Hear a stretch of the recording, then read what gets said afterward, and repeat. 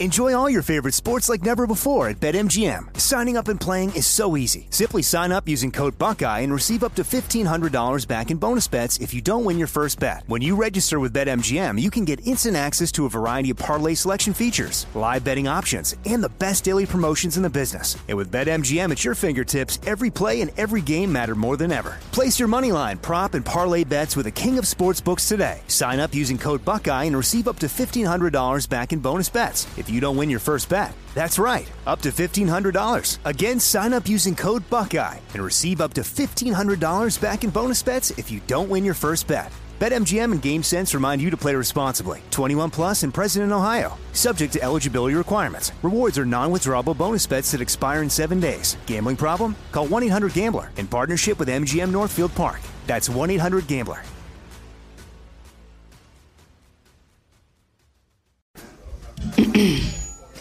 AT&T connects an ode to podcasts. Connect the alarm. Change the podcast you stream. Connect the snooze. 10 more minutes to dream. Connect the shower. Lather up with the news. Sports talk, comedians, or movie reviews. Connect with that 3-hour philosophy show. Change the drive into work in traffic so slow. Connect the dishes to voices that glow. Thank you to the geniuses of spoken audio. Connect the stories. Change your perspective. Connecting changes everything. AT&T. You know you've got a comeback in you. When you take the next step, you're going to make it count. For your career, for your family, for your life. You can earn a degree you're proud of with Purdue Global. Purdue Global is backed by Purdue University, one of the nation's most respected and innovative public universities. This is your chance. This is your opportunity. This is your comeback. Purdue Global, Purdue's online university for working adults. Start your comeback today at purdueglobal.edu. Hi there, I'm Zach Braff. And I'm Donald Faison. We're real-life best friends, but we met playing fake-life best friends, Turk and JD, on the sitcom Scrubs. 20 years later, we've decided to rewatch the series one episode at a time and put our memories into a podcast you can listen to at home. We're going to get all our special guest friends like Sarah Chalk, John C. McGinley, Neil Flynn, Judy Reyes. Show creator Bill Lawrence, editors, writers, and even prop masters will tell us about what inspired the series and how we became a family. You can listen to the podcast Fake Doctors, Real Friends with Zach and Donald on the iHeartRadio app, Apple Podcasts, and wherever you get your podcasts. This is the Jabberjaw Podcast Network. You haven't listened to Lupe Fiasco's new record, Drogas Wave? What are you doing? It's an incredible record. It is a conceptual album based off a story of a group of slaves that jumped off of a slave ship transporting them from Africa. But the slaves did not drown. Instead, they managed to live under the sea, and they spent the rest of their underwater lives sinking those very slave ships. This double album is one of his most philosophically artistic projects to date, laced with intricate production and his classic wordplay. No joke, this record is the real deal. I love Lupe Fiasco, and this thing, it's thick, but man, it is so damn good. Listen to it. It is available everywhere now. Drogas Wave. Do it up!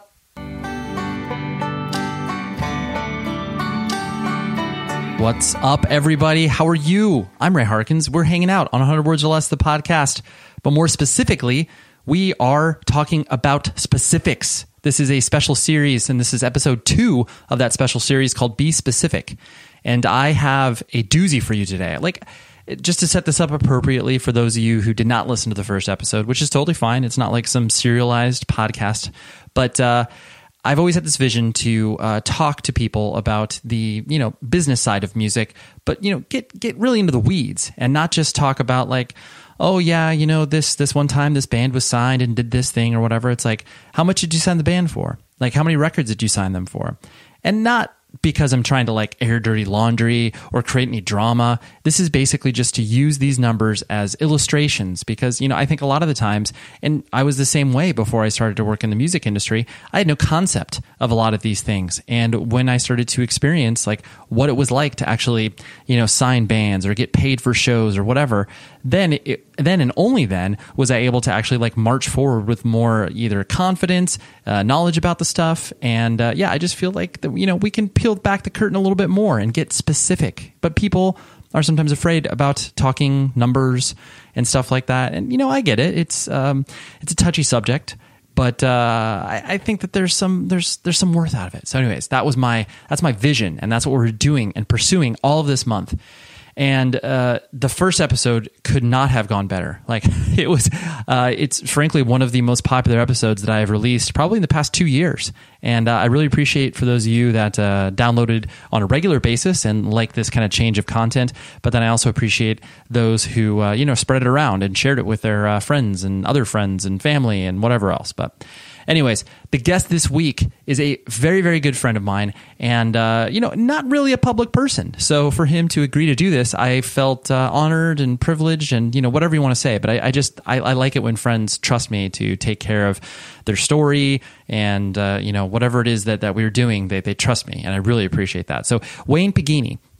He works at Fly South Management, and he manages a ton of bands, Periphery, Astronoid, a ton of other bands, and then he works with like Issues. And Fly South is a huge management agency. They take care of A Day to Remember, Paramore.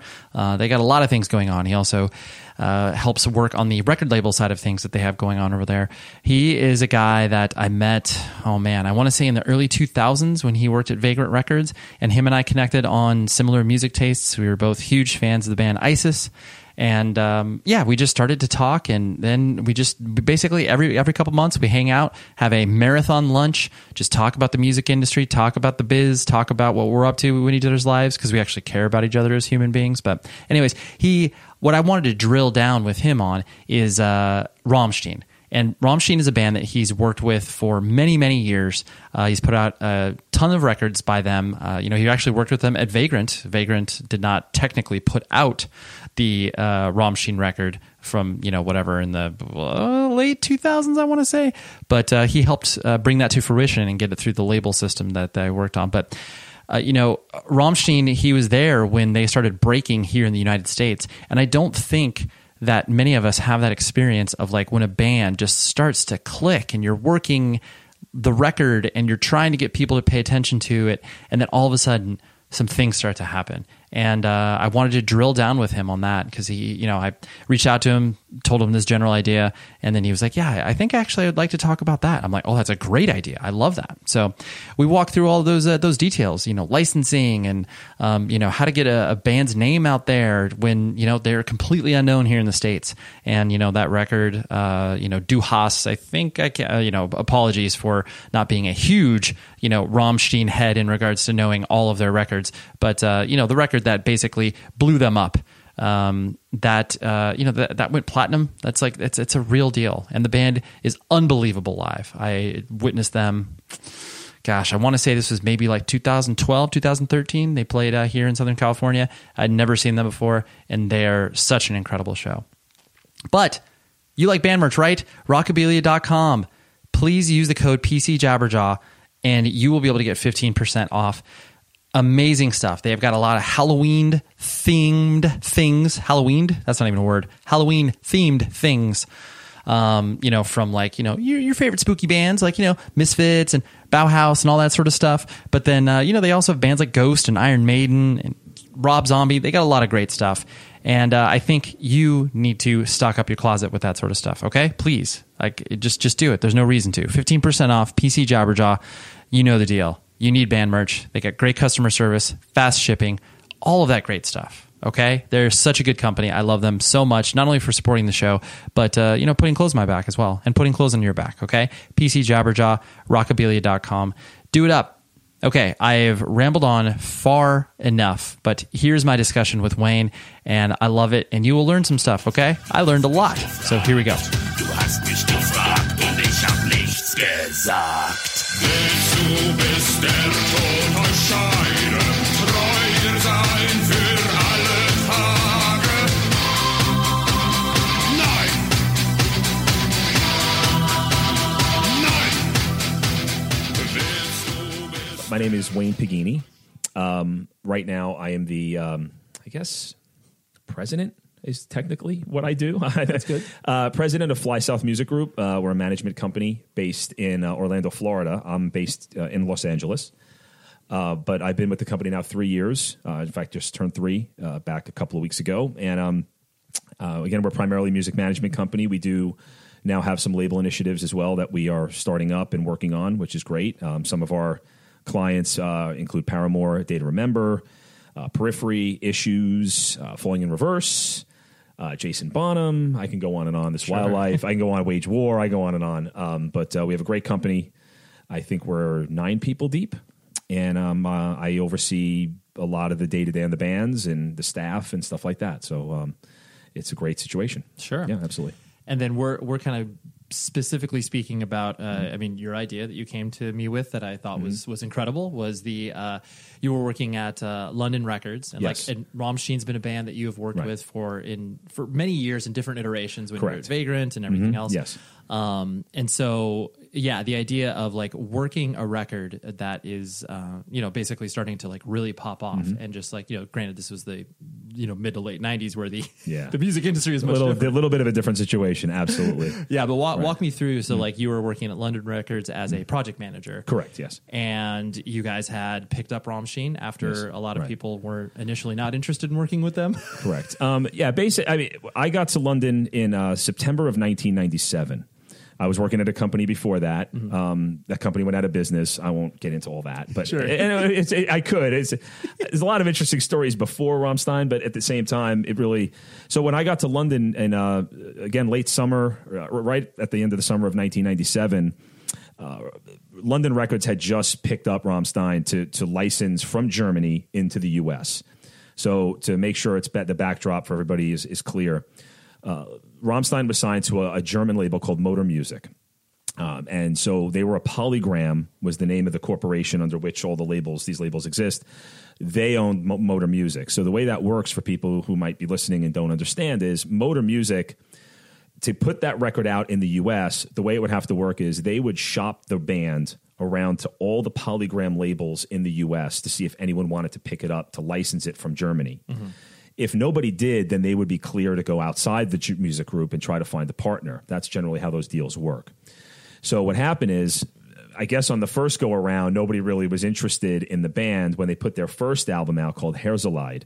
That was the first album they ever put out. It kind of blew up in Germany, but never really broke out of that Germany, Belgium, Switzerland, Austria, that little, I guess, but that corner of Europe. The band was doing very, very well, but it wasn't translating outside of that yet. Okay. So when they put the second album out, it was still kind of living in that world, those countries, and there were just no takers. But then enter Bob Biggs. Okay, and Bob Biggs was kind of a legendary record guy based in Los Angeles here, and the founder of Slash Records, Faith No More, Soul Coughing, L7, Los Lobos. I can go on and on and on. Right. And Bob was a great guy, smart guy, a little quirky. Sure. And to get Rammstein, you kind of had to be a little quirky. So Bob brings Slash into Polygram as part of London Records, as an imprint there. And he gets presented Rammstein and goes, I'll put that out. Which is crazy enough. Right. I get this. I'm going to put this out. He loved it. And at that time, too, like, were they as... because I mean, Rammstein is clearly cemented itself as a very unique, weird act, controversial. Like they're button pushers. At that time, were they as well? Yeah, there was definitely a lot of room. Again, you're talking about Germany, the wall going down, and some of the rolling of the R's and the pronunciations in German. There were definitely some rumors, and people were a little skeptical about who are these guys and what are they really doing. And the visuals, they were still getting their feet wet with the visuals and some of the stage performance stuff that they do. So it was definitely people were a little unsure of it, I think, and just unsure of the whole thing. And also, if you look at that first album cover, they're all shirtless and kind of greased up. And it's a very, people are like, oh boy, we don't get it with the flowers and, and it's this heavy music with the German vocals and it just was going over people's heads, I think. And just no one really knew what to do with it. Sure. Musically, it was pretty up the middle industrial music. I think it fit certainly a genre that at the time was pretty popular. Definitely. And so I think everybody got the music, but I think the visuals with the music and the German language, how does that translate in English? Right. How do people in America listen to that and go, yeah, I get it, when they don't understand what they're saying? Sure. So there was a lot of that. But Bob saw the visuals and he heard, and again, it was because it was out in left field a little bit. Bob got it because that's how Bob thought. Right. So when I got to the company, my job was to be the slash guy. They hired me to be a product manager, and that was a bit of a new role for me. So I was going to be learning, and Bob had started signing bands and said, hey, you're going to be working this. So I had never heard of the band. I had no idea. And I'm a heavy music guy, and I had no clue who they were. Right. So the beginning of it for me is I get to the company, again, it's around September, and it just so happens that that's around the time CMJ is happening in New York. And, you remember CMJ. Huge thing. Right. So it was a big convention. It was like the South by Southwest for New York City, right? Panels and shows and badges and the whole 9 yards. So he says to me, Bob, hey, so they're playing CMJ. They're coming over to play. And I'm like, oh, okay, cool. He goes, I want you to go see the band. And I said, all right. So they're playing a club in Lower Manhattan called The Bank. The Bank was on Houston Street, just below Broadway, south of Broadway. And it was an industrial goth club. That's what it was. Sure. Right. It makes sense. The Bank, it totally sounds like perfect name. Yeah, right. Exactly. Right. So, but it was a cool little club. And so they go on. It's a weeknight. Yeah. I don't even think I was hired, but not officially started the job yet. Got it. So I had already been hired. I think I was starting like the week after. But so he goes, I want you to go see the band, so you should check them out. I said, all right. So I get down there, and they're going on at like 12:30. Yeah, I was going to say like 1 in the morning. And I'm just, I live in Jersey, so I'm going to have to commute home after. And I'm just, man, this is late. They go on even later. Of course, no one's on time. No. And they come out.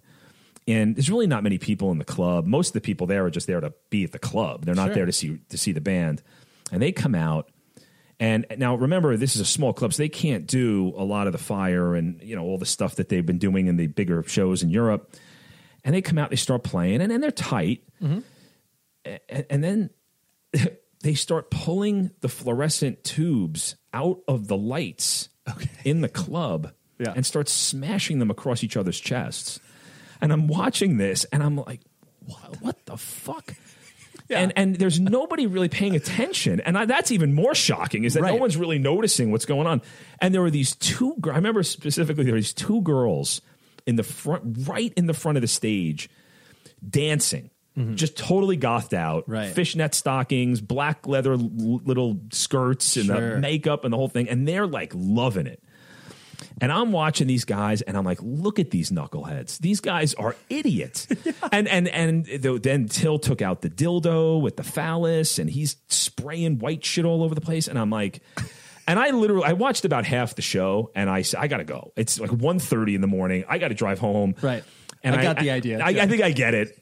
Or maybe I don't. And I remember saying to myself, I'm like, what am I going to do with this? I have no idea what this is. I said, this is totally wacky. So, I just think, all right, listen, I'll set it up. I mean, we'll see what we can do, but I'm baffled at what this is. Who do we market this to? Who do we market it to? These guys are nuts. I don't know what's happening. I just, no one, who's going to take this seriously? Sure. That's the first thing I'm thinking is, who's going to look at this and not just go, have the same reaction I did? Totally. So we start setting up the album, and I get notification that the band gets a couple of weeks worth of dates at the very end of the year. So fast forward a few months towards like December, beginning of December, they're going to come over and do 2 weeks with KMFDM. Okay. Which is perfect. Musically, it's perfect. Totally. So now KMFDM at the time is pretty huge. Right. I mean, they're playing pretty big rooms, and they're on a pretty big band. And so I'm thinking, all right, that's a good setup, because we're going to drop the album at the beginning of January of 98. Okay. So this is late 97 now. The album's been out in Europe for a while. We're putting it out at the very top of January, literally like a week or two into the new year. So this is a perfect setup for this thing. So the band, the shows start on it was all West Coast based, this little run. Okay. So the show, they were going to do a warm-up show in Santa Ana, okay, just a headline show on their own before the KMFDM shows start. Probably at the Galaxy Concert I Theater. think it was actually. I can't. I just remember sitting in a lot of traffic to get from L.A. to Santa Ana because I had no idea it was this bad. Right. So I get to the show again. They're playing a small club. They couldn't do any of their pyro. They couldn't do any of the stuff that they're doing at their shows now. Sure. And I remember seeing it, and they were good. It was fine. They did some of the other crazy stuff, but. And, there was like maybe 60 people, 70 people. And sure. I'm thinking, all right, listen, it is what it is. I have to build this from scratch. I'm going to guess there was like no buzz or expectations on this whatsoever. None. And especially from Peter Kupke, who's the president of London. Okay. He really, I think he was questioning the whole thing the whole time. Like, why did Bob? Why did we pick this Why up? are we putting this out? Why are we? So, it's in that. Okay, we'll see what we can do. And I go to Santa Ana, and they're doing their thing, and whatever. I meet the band for the first time, and they're very nice. So the next night is in Vegas. They're playing in Vegas, and the night after that is then the Palladium. Okay. Because KMFDM is they're big enough to play in the Palladium. So the next night, I come to L.A., I go to Santa Ana. The next night, I fly to Vegas to go to the show there. And then I was going to go to the Palladium on the Sunday night. So it's a Saturday night, I'm in Vegas. And I go to the show, and there's a pretty good crowd. It's 600-700 people, maybe at the Fox Theater, maybe. Okay, does that sound familiar? There's the Huntridge there. There was I'm trying to think of I can't remember the venue name. Vegas. It was not a ton, but anyways. Yeah. So anyway, so they're going on now, and now this is the first night that the venue is big enough for them to start breaking out some of the fucking the firepower, some of the production.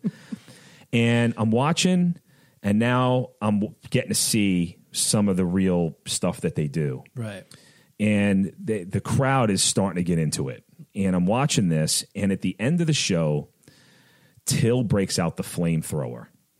And literally, they're playing the music, and the lights are going, and he is literally blowing flames 20 feet over people's heads. And people are losing their minds. Yeah. And I remember that was the first night I left the venue that night, and I said, you know what? This can work. I said, that shit's crazy. I said, people were into it. Yeah.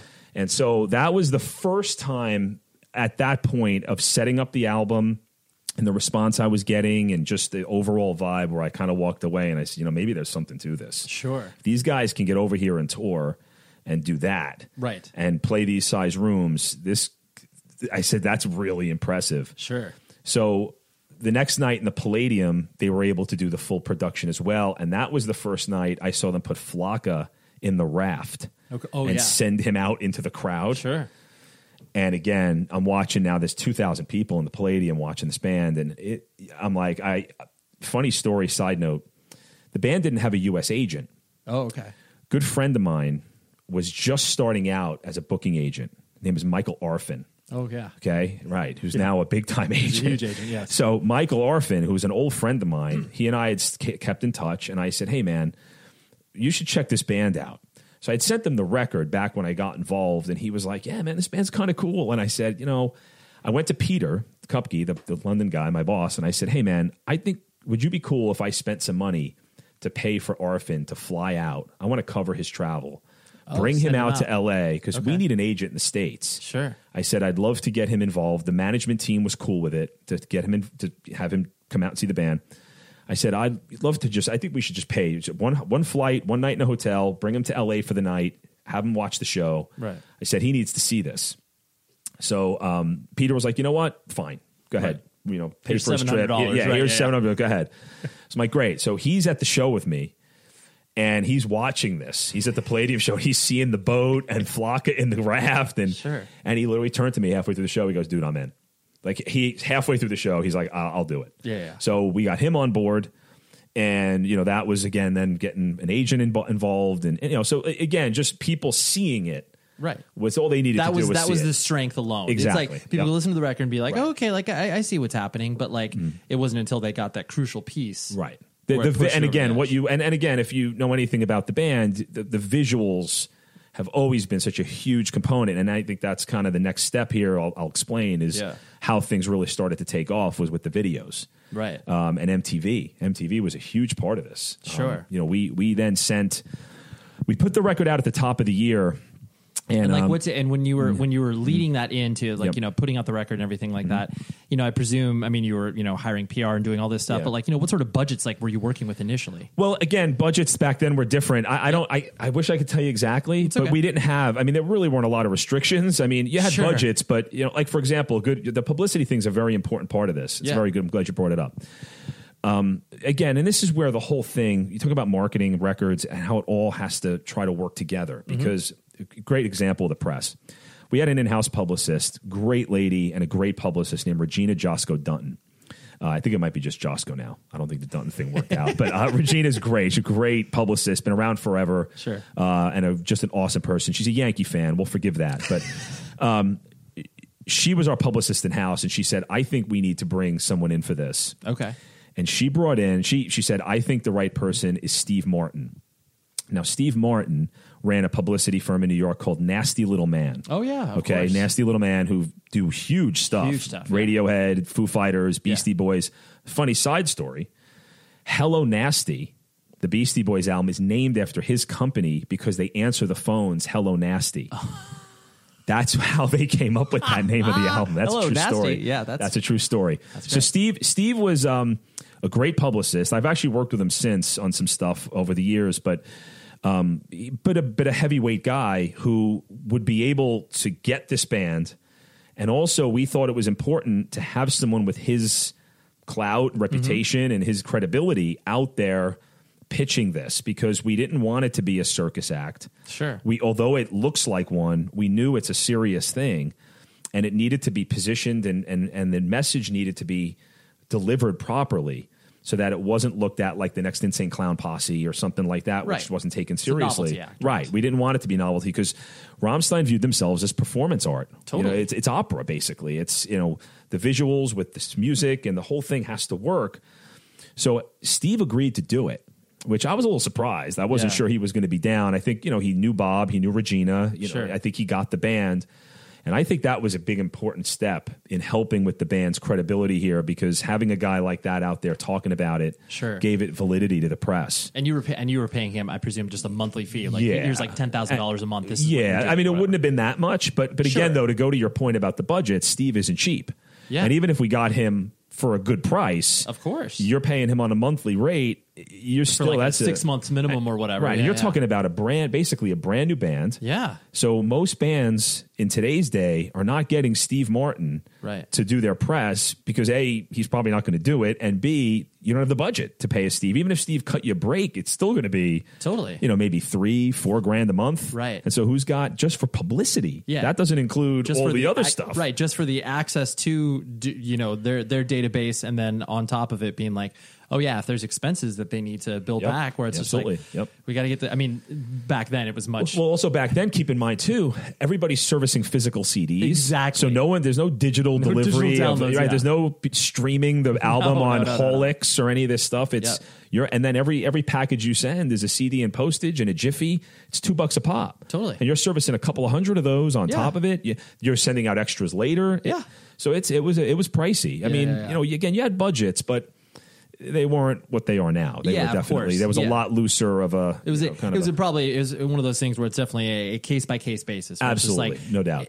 We're down to spend the money, but you need to show us why this money is being spent. Right, of course. There always had to be a return, and even that's the case now too. You wanted some return on that, but I'm glad you brought up the press thing because that was important to have him involved, and he did get some great stuff on it, and it definitely made a difference having him in the middle of it. So, and he's worked with the band since. Once he got involved, of course, the band kept wanting to bring him. He was in the mix on everything. Right. So that's a good starting point there. But we really tried to focus on the visuals. Right. That was a big part of this.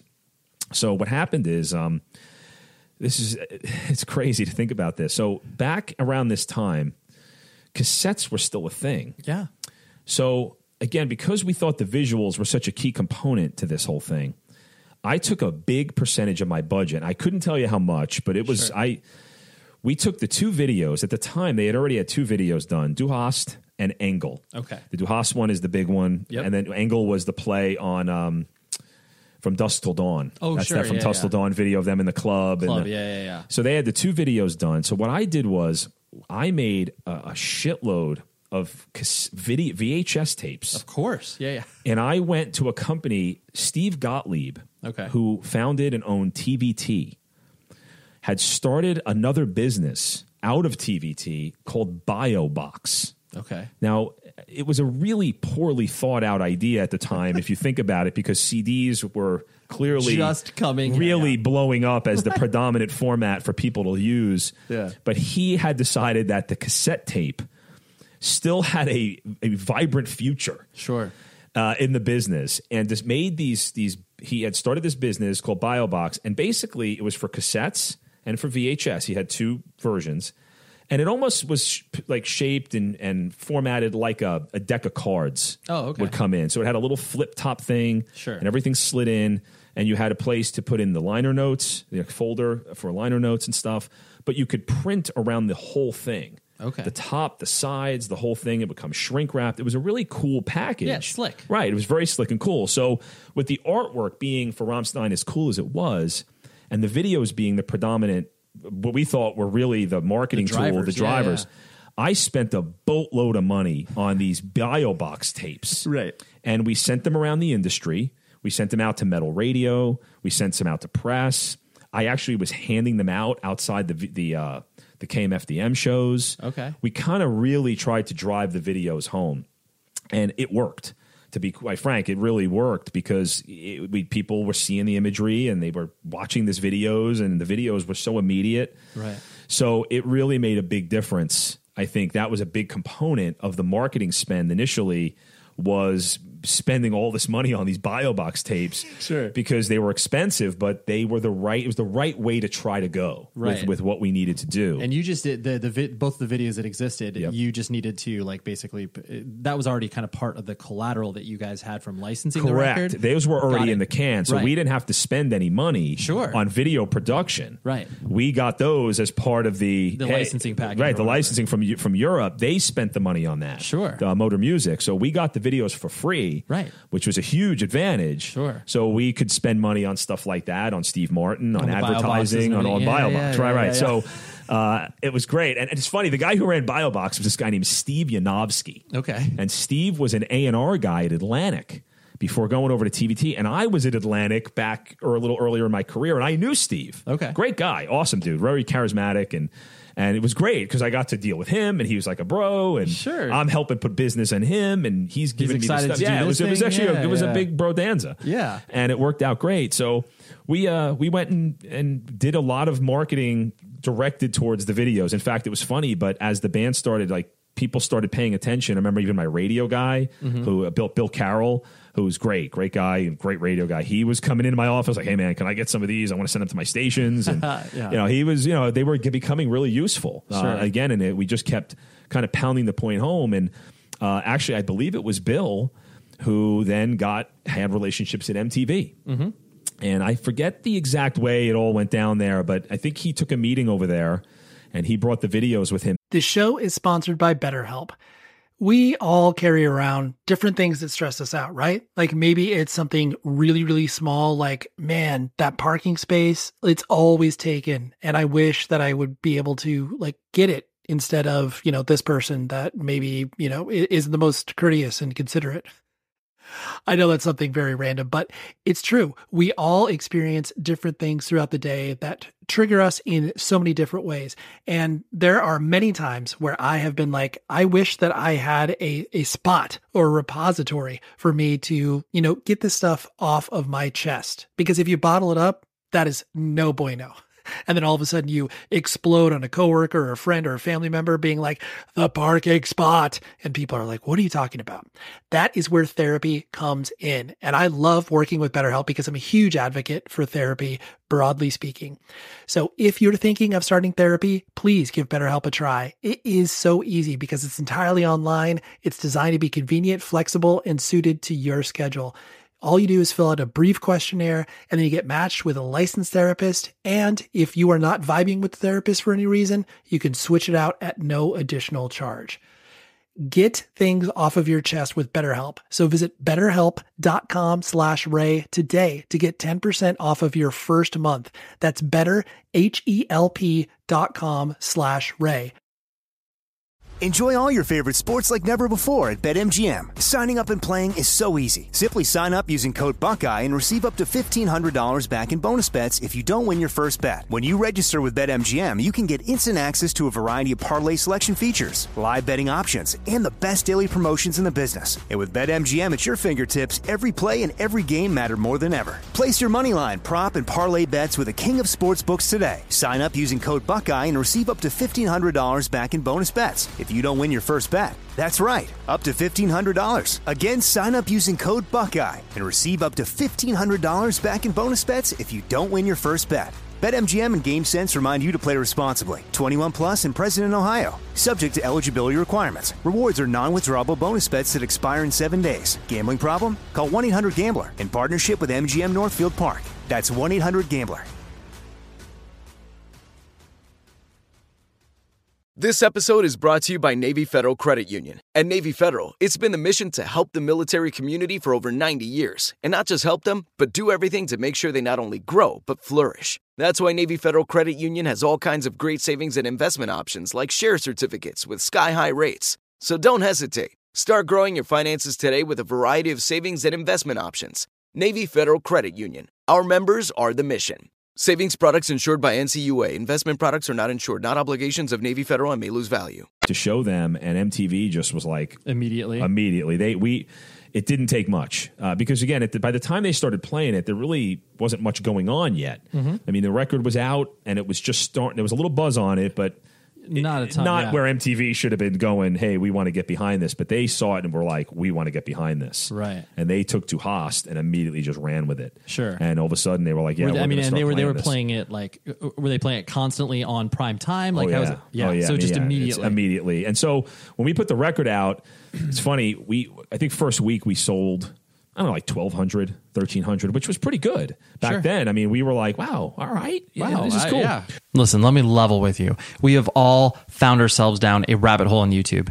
There is so much music to discover there. You can spend hours exploring new songs, artists, videos, just insane stuff. And there's an app to make it so much easier. YouTube Music is a brand new music streaming service combining everything you'd expect from a streaming service, but they got the magic of YouTube to bring it all to life. They make it super easy to find the music you're looking for, from albums to singles to music videos to live performances. You can be ping-ponging off so many different things and shove so much stuff in your head. It's amazing. You don't know the song's name? Just search by the lyrics. It's that easy. Plus, the app gives you recommendations based on taste, location, and time of day. You can easily find the music trending around you no matter where you are. And with their YouTube Music Premium, it gets even better. You get ad-free music that plays with the screen off or while using other apps. How rad is that? Enjoy your music wherever you want it, even when you're offline. Download the new YouTube Music app today and start a free 30-day trial.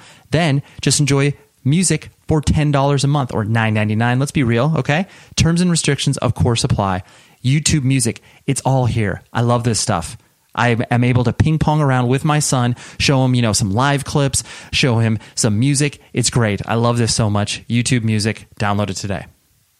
Well, what I realized, funny thing to mention here is as I got deeper into the project and started to kind of get my bearings on it, I realized the whole Lost Highway soundtrack, the David Lynch thing. Sure. He had put 2 songs from the first album on that soundtrack because he discovered the band on his own. Sure. And was like, wow, this band's great, and put 2 songs. And that soundtrack did very well. Right. And so there was a little more awareness on the band than I expected. Sure. Because of that. Right. And so in fact, funny thing, when we started selling the record, we put a feedback card, like an info card in the CD. Okay. And people would fill it out and send it in. Like where they heard of the band or whatever. Yeah, there was a bunch of questions on there. Sure. So we asked, like, where did you hear about the band? Yeah. What are some of your other favorite bands? Okay. I think was one. And I remember that was the first time I ever heard of the band Wumpscut. Oh, yeah, of course. And I was like, I remember seeing it because it would, on every single card, I was like, what's this who Wumpscut the fuck is Wumpscut? I can't even say it, nonetheless know who the hell that is. Totally. And again, man, I'm going, I listen to metal. I don't know any of this crap. Like, am I living under a rock? Absolutely. I never heard of Rammstein. I never heard of Wumpscut. I'm like, what? Maybe I'm sleeping through this. I said, I'm listening to Too Much Hatebreed or something. I don't know what's going on. Yeah, you're like, clearly the German industrial market, I have no idea about. I have no idea. So anyway, it was interesting. So what we did was, though, funny another thing that we tried to do.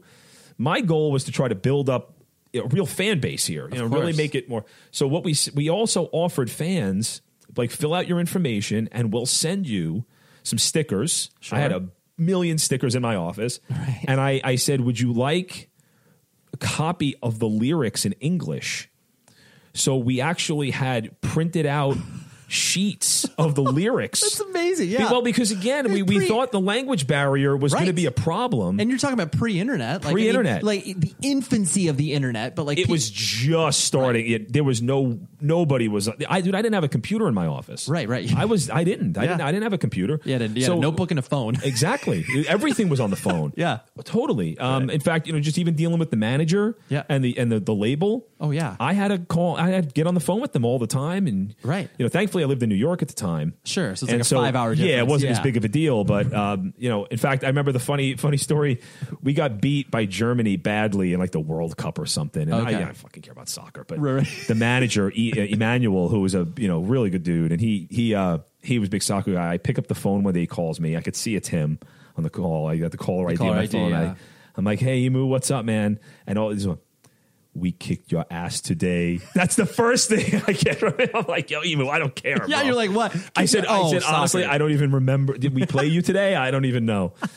But everything was on the phone. Sure. There was no internet. So when I got free time in my office, I was the one sending stuff. So I had manila envelopes. Right. I had stickers. I had the printed out lyric sheets. Sure. And I was stuffing them in manila things and putting stickers in there, trying to get out as many as I could.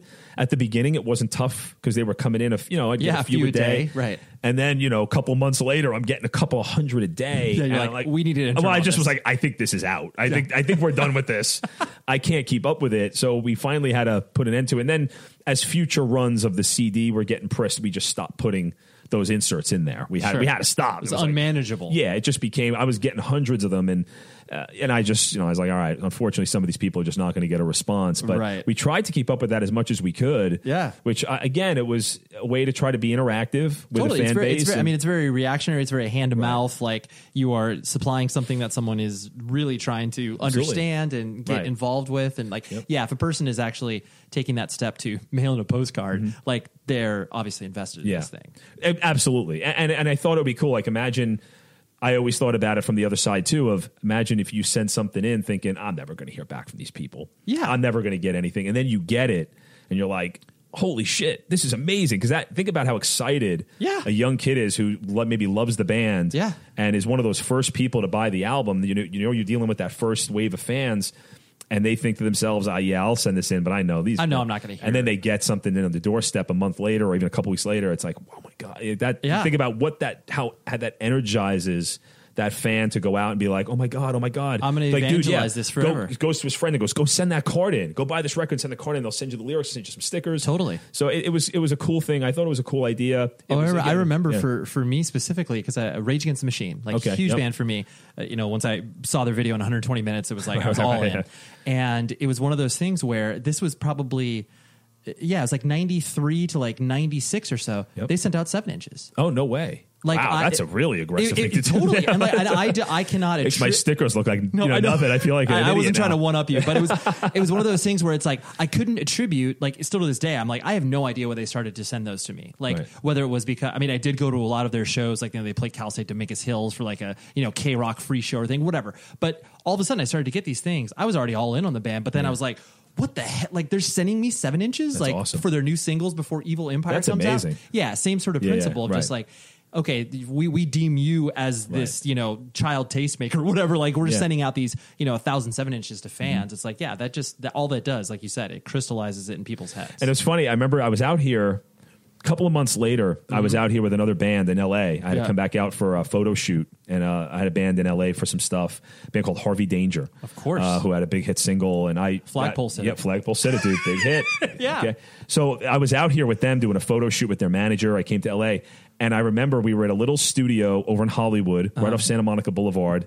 Right by the Shakey's over there on Santa Monica Boulevard. And like in Hollywood. And I remember I came out of the studio and one of my Rammstein stickers was on the back of someone's car on the street, and I wigged out. So I was like, oh my God. I'm like, real life. Holy shit. That's one of my stickers. And I just think, oh my God, people are really using these. Right. Like these things are actually finding their way onto people's cars. And it like, totally. I just was so blown away by that I was out here for another band's thing. I come out of the studio. Not connected to anything. Nothing. And I'm like, oh my God. Right. So did you feel like as the record started to pick up momentum, like, you know, did you feel like certain levels were unlocked as far as like now you've got more resources in the sense of like you can do, you know, whether it's like offering tour support or like, you know, like how did that kind of Yeah, definitely. In fact, so what happens is the record starts blowing up. We sell the first week. We had the first week. It went well. And I remember Peter, and he probably hate that I'm bringing this up. Sure. He says, yeah, you know, in his German accent, he's like, yeah, you know, it's pretty good first week. But next week it will be down 50%, and then it will just disappear. Yeah, we'll do 1,200, 600, right. 200. He just thinks it's going to go. And meanwhile, in my mind, I'm going, even if we do that, I'm pretty happy. But it's like, so he, you know, and then sure enough, the next week it goes up. Really? Yeah, it went up. Second week it went up, not a lot, but it went up 10%. I'm like, whoa. Wow. And then it went down a little, but then went back up. And then we realized, all right, we got something here. This thing is like, we saw it was leveling at that 1,000, 1,200, and it was steadily over the first few weeks. And that's when I think everybody was like, all right, maybe there's something going on here. Right. And yeah, that's it's when not dropping. Yeah, the bosses. And that's when MTV then kicks in shortly thereafter. Sure. And then we start seeing it's going up. It's going up. We did get some pushback. We started then to think about, all right, what can we do with radio? And with radio, that was a little bit of a tougher sell because of the German angle. Sure. So we actually did get an English version of Du Hast English cut. edit. Okay. We did do an English edit. We tried it, and it just didn't work. I can imagine. And it was interesting because we knew we had to try it. We definitely got some pushback from Germany on it as far as from the management in the band. Sure. They were not into it, but they also knew, hey, look, we got to try it if that's what they think they need. And I'd be lying to everybody if I said it sounded good. It was very awkward. It sounded weird. It just didn't work. Right. So we scrapped the idea of putting that out there, and we went with the German one. And then K-Rock in New York started playing it. Okay. You know, at the time, K-Rock New York was a rock station. It was a big deal, and they jump on board. Right. And I remember hearing it for the first time. Someone called me. I didn't even know what was going on. Like, dude, put on K-Rock right now. And I put it on. I was like, oh my God. That's getting played. Yeah. Like, and it's that. Those are like some crystallized moments. Yeah. Yeah. That's the stuff you go, oh my God. Like, all right, this is something, this is real. Like this is happening. And then, you know, some big stations around the country started playing it. But again, to your point about tour support, I remember they got a chance, an offer in the spring or summer of that year to go play the big Chicago, I forget the name of the station now. It was a big rock station in Chicago who did a really big festival every year. Sure. And they got asked to play it. And they, you know, it was like a one-off. Yeah, and of course. and again, if anybody's seen Rammstein, it ain't cheap. Yeah. Okay. It is a production. Yeah, and you're talking half. about an 8-piece like this. It is crew and fire and flights and production. I mean, it is expensive. So we had to give them a lot of support for that. Sure. But again, it's blowing up. So, you know, this is what it took. So we got it going. What was the jump like, you know, when you started to see it, like obviously MTV and the radio hit, like, you know, were you doing like 5,000 copies a week, 10,000? Like, was it making those? It was making those moves. When it got to the height of it, at the height of it, when radio was fully on board, like we were getting somewhere with radio, MTV was at its height. We at one point were up into the mid-20s every week, 25, 20, 28,000 a week. Right. It was really cranking. Right. Yeah. I mean, we were in the top, you know, again, at that time, that kind of numbers, you're only in the top 30 or 40. Right. But it was every week. And now it's just word of mouth. Sure. Now and then we reissued the first album. Okay. We then took that in and put that out. Sure. So it was now and then Family Values hit. And then you got to remember, so then that starts up with Korn and Limp Bizkit and Rammstein. And that was, by that point, the band was, you know, it was really exploding. Yeah, it was, you know, it was blowing up.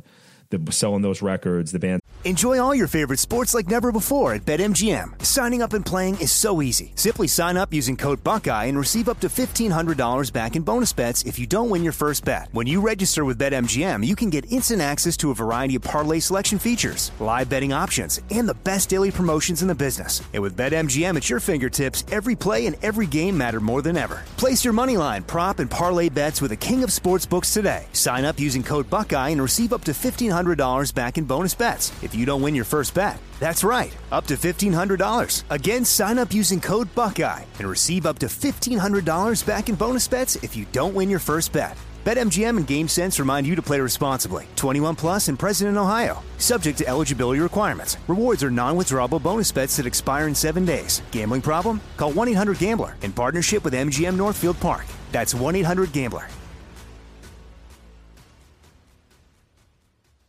This episode is brought to you by Navy Federal Credit Union. At Navy Federal, it's been the mission to help the military community for over 90 years. And not just help them, but do everything to make sure they not only grow, but flourish. That's why Navy Federal Credit Union has all kinds of great savings and investment options like share certificates with sky-high rates. So don't hesitate. Start growing your finances today with a variety of savings and investment options. Navy Federal Credit Union. Our members are the mission. Savings products insured by NCUA. Investment products are not insured, not obligations of Navy Federal and may lose value.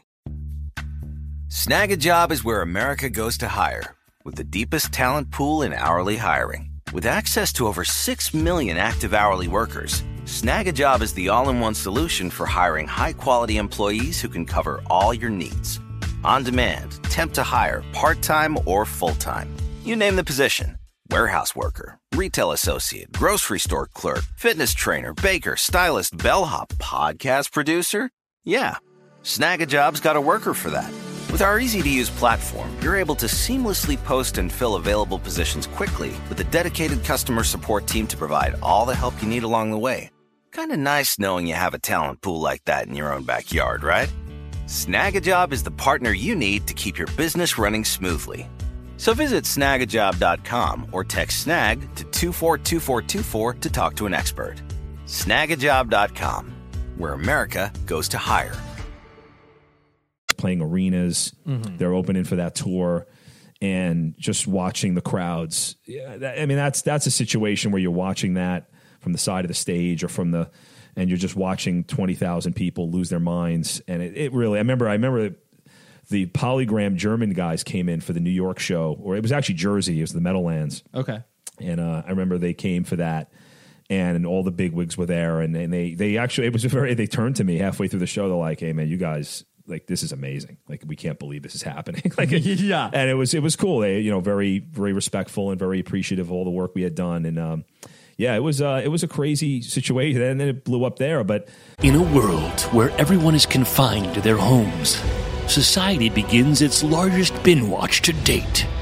In the hallowed library of Hulu, or perhaps on a shelf of DVDs you haven't looked at in a decade, is a show that perfectly encapsulates life in the early aughts and launched a friendship that would inspire millions. Hi, I'm Zach Braff. And I'm Donald Faison. In 2001, we starred in Scrubs, a sitcom that revealed a glimpse of what it was like to survive a medical internship. As Turk and JD, we explored guy love. Nearly 20 years later, a lot has changed. We're not Supermen, but we're still best friends. Given the mandatory lockdown, there's no better time to relive the series that brought us together in the first place.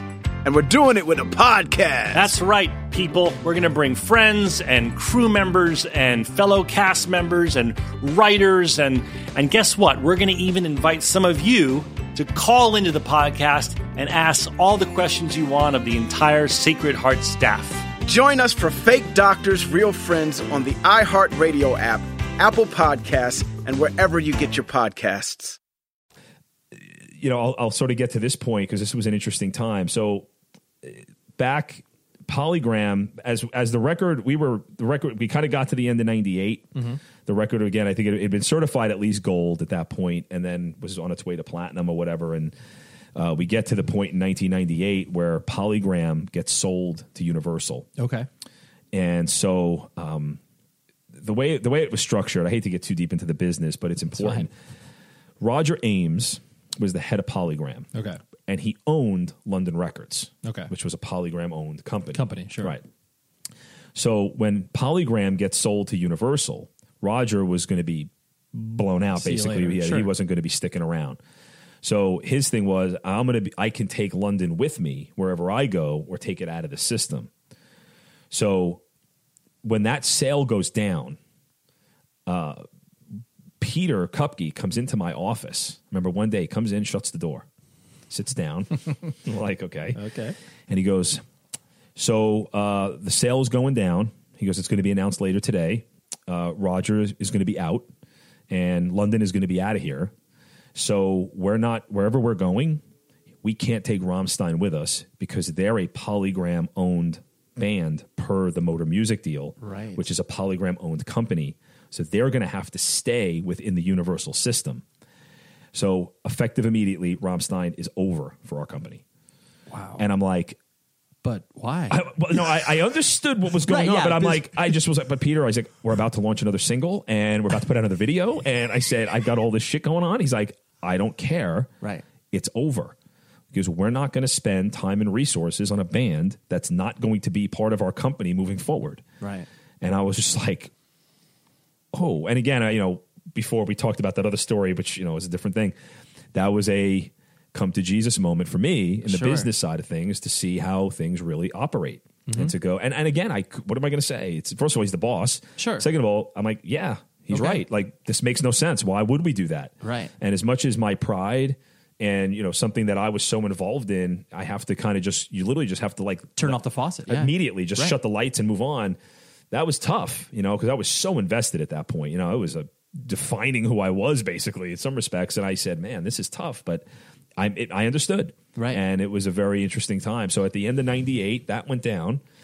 And we basically had to kind of walk away from it at that point. We saw it through and we did some stuff. Yeah, you finished things and transitioned somewhat right. We didn't want to appropriate as you could. Exactly. But we had to move on from that. So that was kind of the whole thing and the whole way it went down. And it was interesting to say the least. It was like, literally it was somebody just pulled the stop out of the drain and it was like, all right, that's it. We're on our way to a platinum selling record, but we can't touch it anymore. Nope. And hopefully these people that are going to be touching it in the future will. And then Universal took over. Universal Records took it. Sure. And actually it was good because some friends of mine who were at Island, they kind of Island and, there was so much going on then at the time. So much merging. And the way it worked for London is we used the Island staff because London Records was a small label. Small label, sure. We were about maybe 10, 12 people. But so we used Island, who were one floor up from us in the building. We used their promotion team, their sales guys, like their people were part of our. We used their services basically, and they were good people. A lot of good people there. Some really, really people good at the jobs, and they were big. They were a big part of the success too. They were involved in it and really helped push it. But they ended up. A few of those people ended up getting moved over to Universal. And so they were able to. Because they were involved. So it was helpful for the band to be involved. But it was definitely, I know, from dealing with the band then later and getting the stories, it was not an ideal situation because they lost their people. They're me and Bob especially were their core guys, and when we were out of the picture, they felt a little. It's lost. Scary when all of a sudden you're like, you hear every story about anything that goes wrong in the music industry. It's usually because the people that they trust get uprooted, and it's like, where do we go about from that? there? Of course, absolutely. you know all about that. So it's tough. I mean, it was tough for them. It was a big transition, and then also going to the bigger corporate side of things. Universal is a much more corporate type label. They had a lot of bigger bands. London. The thing about London Records was great. Was we were kind of the boutique, cool little label, right? Because we not only had the bands like Rammstein, but we did all the Moax stuff, DJ Shadow, Goldie. We put all that stuff out. We had to deal with Moax over in the UK, and we did all that stuff in house. So we were kind of the cool hipsters, in the building, which was weird. I mean, I certainly wasn't, but we had like bands like Imperial Teen, who were really cool, and we put out some really good hip hop stuff. Jeru the Damager, WC from West Side Connection, who had a lot of cred. We had really cool bands, and a very eclectic roster. Like absolutely, it all ultimately kind of delved into that cool motif of absolutely. Like that's cool. Everything we had a lot of that stuff. In fact, Peter once made a joke. We put out I'm swimming in credibility. He goes, we need hits. He was like, I'm swimming in credibility. Swimming in credibility. I would go into his office. He would have Britney Spears on because she had just blown up. Okay. This is right around the time she blows up, and that was the video. The video of her prancing around in the schoolgirl outfit. They hit me, baby, one more That's time. the one. Exactly. He was just like, I remember I went in once. He was just like, look at this. It's fucking brilliant. And I'm like, dude, I said, Peter, come on, man. It is. It's fucking brilliant. And I'm just like, I'm like, all right, I get it. I'm gonna go put out I'm gonna go put out this Rammstein album. Thanks, Peter. So the two last things I want to hit on was the that time as things started to really just click, and obviously sales were going through the roof and everything like that.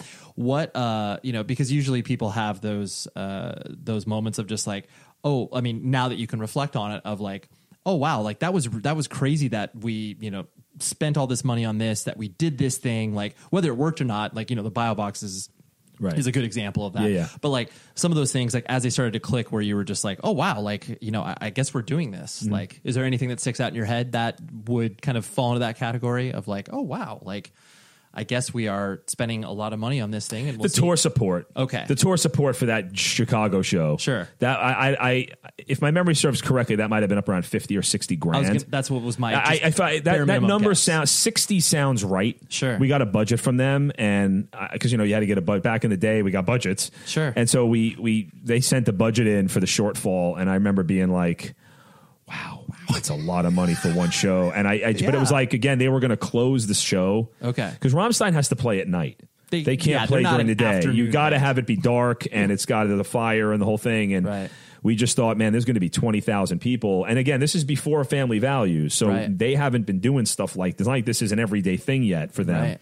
Maybe in Europe it's just starting to get there, but in America this is like kind of a new thing. This is an opportunity that we have to really look at. Right. I mean, and again, it was not only because, again, if you go back and think about the way things worked back then with radio, it was almost like if we said no, it would have been a big political mess with the station on top of it. Totally. And that was, I can't remember the Chicago name. Rockstock maybe was the name. I can't remember. That sounds familiar, God knows. It's Rock on the Rage. It's like whatever. All of those, It's, whatever. Weenie Roast. Think about it as corny a name as you can come up with, and radio probably named it that. Unsilent Night. Yeah. It's like, so with that said, we just thought, man, this is a huge look. This was the first chance we were getting to get a look like that on a big festival headlining. We just felt like we had to do it. Yeah. There was definitely some discussion on whether it made sense. Oh, I think there was some definitive. I think we might have even asked Germany to pick up some of the bill, from the home base. Yeah, but it was that I remember that was one of those like really hand wringing. Yeah, like, oh boy, are we really going to do this? Yeah. But again, the record was really going. The one thing though I should say though about the economics of all this, and a funny story to go with it. Sure. Back then, labels started experimenting with something called developing artist pricing, where they were putting out bands and dropping the price down, and working with the retailers, where they would lower the price to the retailer. The retailer would then agree to lower the price down, and everybody would sort of make very minimal money, with the idea that you were trying to develop these smaller bands to sell a lot of records and get the development going. So we did that for Rammstein. That was part of the thing too. And then eventually, when you sold a certain amount, you'd stop and go back to the regular pricing. But so we were doing that. That was part of the deal with Rammstein. As it started to go, we said, hey, we want to really start moving this in volume. Let's drop the price and try this developing artist pricing. So it's the end of Family Values. Mm-hmm. I take the train up to New Haven, Connecticut. There was a show up there. Okay. It was towards the end of the tour. And I'm backstage after the show. I'm in the dressing room. And Paul, the guitar player, comes up to me in a towel. Okay? He's in nothing but a towel. And he comes up to me and he goes, we go into the record store today and our record is really cheap. And I said, yeah. I said, right. We dropped the price. And I tried to explain to him. He goes, this is no good. Right. Makes our band look cheap. Cheap. Yeah. It makes us look bad. All the other albums are all full price. Our album's too cheap. It's no good. And he just like stormed away. Yeah. Like I'm like, oh, okay. Yeah, I just got noted. I just got my hand slapped by the guy. And it just wasn't registering, right? No, for him. not at all.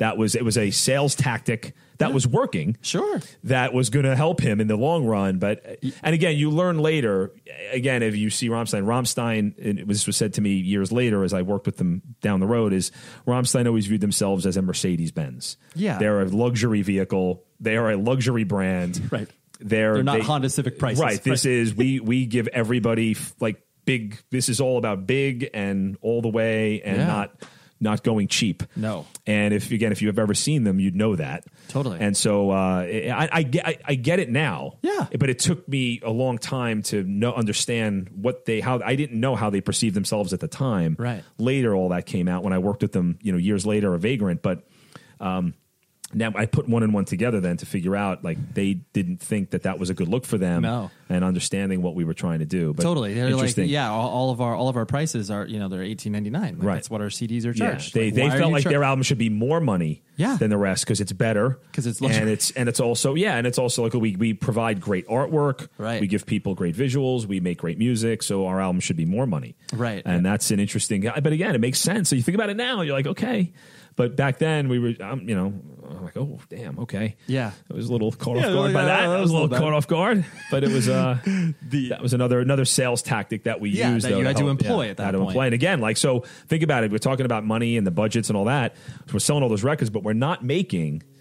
The money wise, it's not coming in at the full at that level. You're talking about a razor thin margin. You're Exactly. talking about as opposed to $3 or $4 a unit, Right. you're making maybe $1 a unit. Yeah, roughly. yeah, it wasn't much. I mean, granted, in the long run, it worked out fine. Of course. Really though, but how many bands tried that same tactic and didn't have the success that Rammstein had with the sales? So.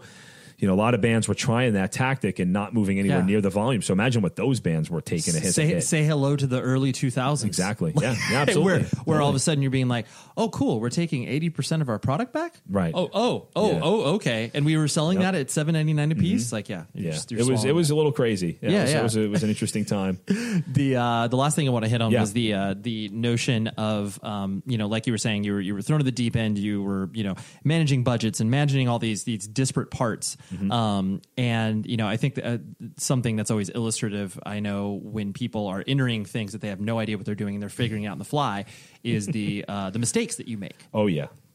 So I'm sure that there's one or two instances where you were like, oh man, like I made this mistake. I learned from it. Like, right. it wasn't a catastrophic mistake, but I definitely.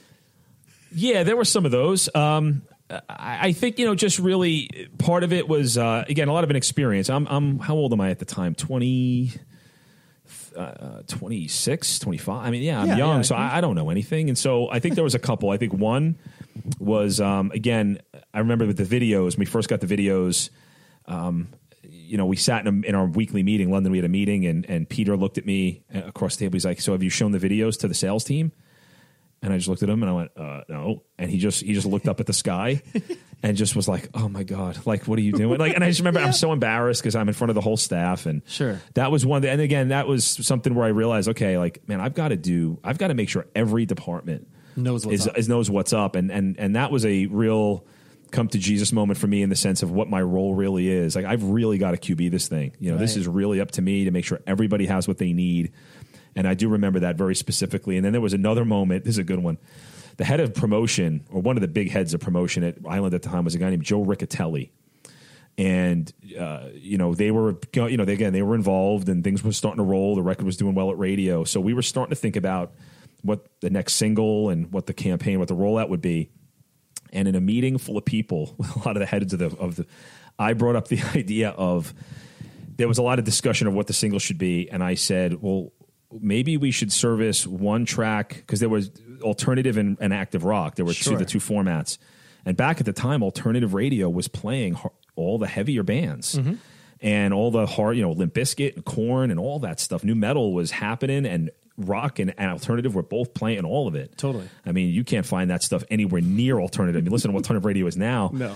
So I remember I said, well, what if we send one song to one format and send another song to another format? See how it goes. Right. And I thought this is a logical thing. Right. If the two formats, the two promotion people are fighting over the track, let's send them both. Right. It's a win-win. I swear Joe Riccatelli had fire come out of his eyes. He looked at me and was literally like, what? What, child? He was like, what the fuck are you talking about? And he goes, and he literally said something to the effect of like, just don't say anything. Like, just shut up. And I just was like, well, like, first of all, dude, you're not my boss. So that's the first thing. But second of all, like, dude, I don't know. I'm just throwing an idea out here. Isn't this a safe space? I'm thinking to myself, I'm thinking like, and as soon as I thought about it, it was like light bulb. I'm like, this is a great idea. Of course. And he was like, we would never do that. Right. And I'm like, okay. And you're like, what? Follow-up question. Why? Like, why are we not? That was one of those. I was pretty embarrassed. I mean, I didn't know. It was an honest question. It was a logical thought that you were Absolutely. like, hey, have we ever considered this? Right. And it's like, those are definitely, I mean, I'm sure you've been on the opposite side, not where you're chewing people's heads off, but someone brings up an idea in a meeting and you're like, oh no. Yeah, like, that was I wish you could take that back. Yeah, and I felt bad. I didn't, I think I maybe even apologized later. I was like, dude, I didn't know. And he was cool about it. But it was, I honestly thought it was like, great. Cool, man. Like, perfect. Yeah, this seems to solve everybody's problem. Nope. Nope, not at all. No way. So that was another one where I was, that was a mistake. Yeah. It didn't cost anything. It was no harm, no foul. But a very illustrative experience where it's like, okay, I know how to handle that. And also, what it also taught me was like, this project's now out of my hands.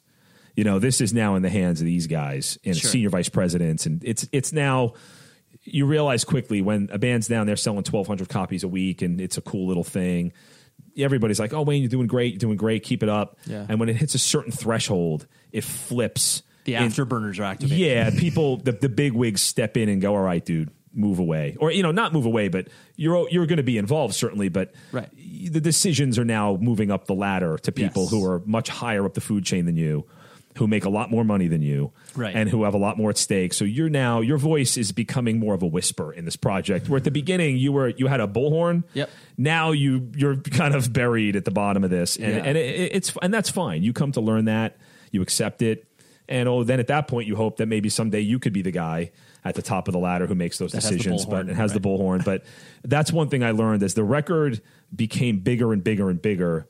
My voice became a little more crowded. The voices get more crowded. There's more people.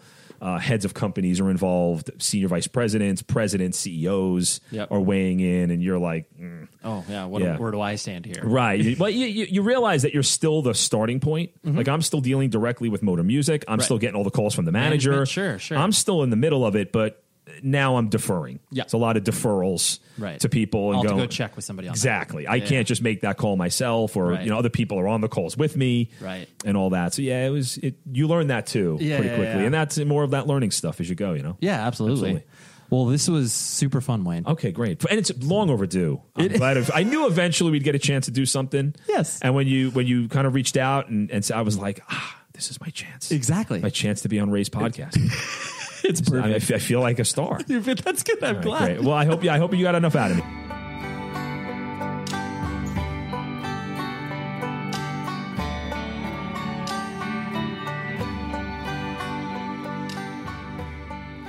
Ooh, boy, that was a meaty one, right?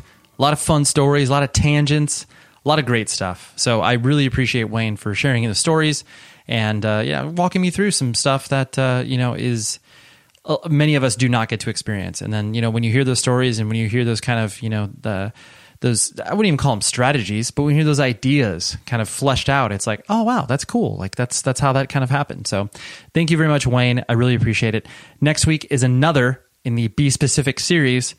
Great episode. This one is with another manager. His name is Sean Carano. He does his own thing at Headphones Management now, but used to work with the Artery Foundation, also worked with Royal Division Entertainment. Right now he manages bands like Polyphia and Covet, but we speak specifically about what it's like to grow a band from, drawing some local people, 100, maybe 200 people locally, up to a nationally recognized touring act. And he managed Whitechapel when that band first started to click. And he's got some awesome insight and strategies of what he did. And this isn't like a playbook. This isn't like a rubric that you should use in order to grow your band, but he's got some really interesting stories from that perspective. And the insight he shares is really, really cool. So that's what we got next week. It was fun. Okay. Now, please go be safe, right? Special shout out to Lupe Fiasco and his new record, Drogas Wave. It is so good. You need to listen to it. It's available everywhere. And if you do not know Lupe Fiasco, this is a great record for you to jump in on. An amazing hip hop artist with a very, very rad conceptual record. Okay? It's available everywhere now. Now, goodbye. You've been listening to the Jabberjaw Podcast Network, jabberjawmedia.com. Shh.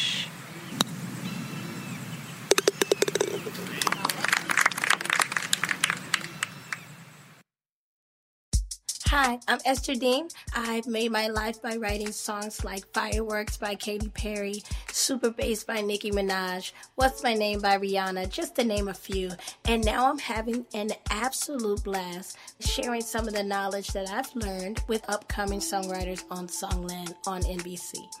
I'm excited to welcome you to a brand new season of Songland and Songland's podcast, giving you new insight into the magical art of songwriting, as told by some of the best in the business, and also the pioneers and the up-and-comers who will be shaping the hits you'll be listening to for years. We have an amazing roster of talent this season. I promise you don't want to miss one single episode. Don't miss Songland, Monday nights at 10, 9 Central, and join us here on Songland's podcast, available every week after the show on the iHeart app or wherever you get your podcasts. The show is sponsored by BetterHelp. Trust me in saying that no matter who you are, mental health challenges can affect you, and how you manage them can make all of the difference. That's why everyone should have access to mental health support that meets them where they are and helps them get through. BetterHelp provides online therapy on your schedule. It's flexible, simple to use, and more affordable than in-person therapy. Connect with a licensed therapist selected just for you. Learn more at BetterHelp.com. That's BetterHelp.com. This is Malcolm Gladwell from Revisionist History. eBay Motors is here for the ride. With some elbow grease, fresh installs, and a whole lot of love, you transformed 100,000 miles and a body full of rust into a drive that's all your own. Brake kits, LED headlights, whatever you need, eBay Motors has it. And with eBay Guaranteed Fit, it's guaranteed to fit your ride the first time, every time, or your money back. Plus, at these prices, you're burning rubber, not cash. Keep your ride or die alive at ebaymotors.com. Eligible items only. Exclusions apply. Whether you're a savvy spender maximizing your savings with cashback rewards, a thrifty rate watcher seeking the lowest interest, or a travel enthusiast looking for extraordinary perks, Kemba Financial Credit Union has a visa to complement your lifestyle and unique needs. Apply today at Kemba.org to unlock a limited time 2% cash back on purchases and pay 0% interest on balance transfers for an entire year with a new visa from Kemba. You deserve a card that works for you. Restrictions apply. Offer ends June 30th, 2024.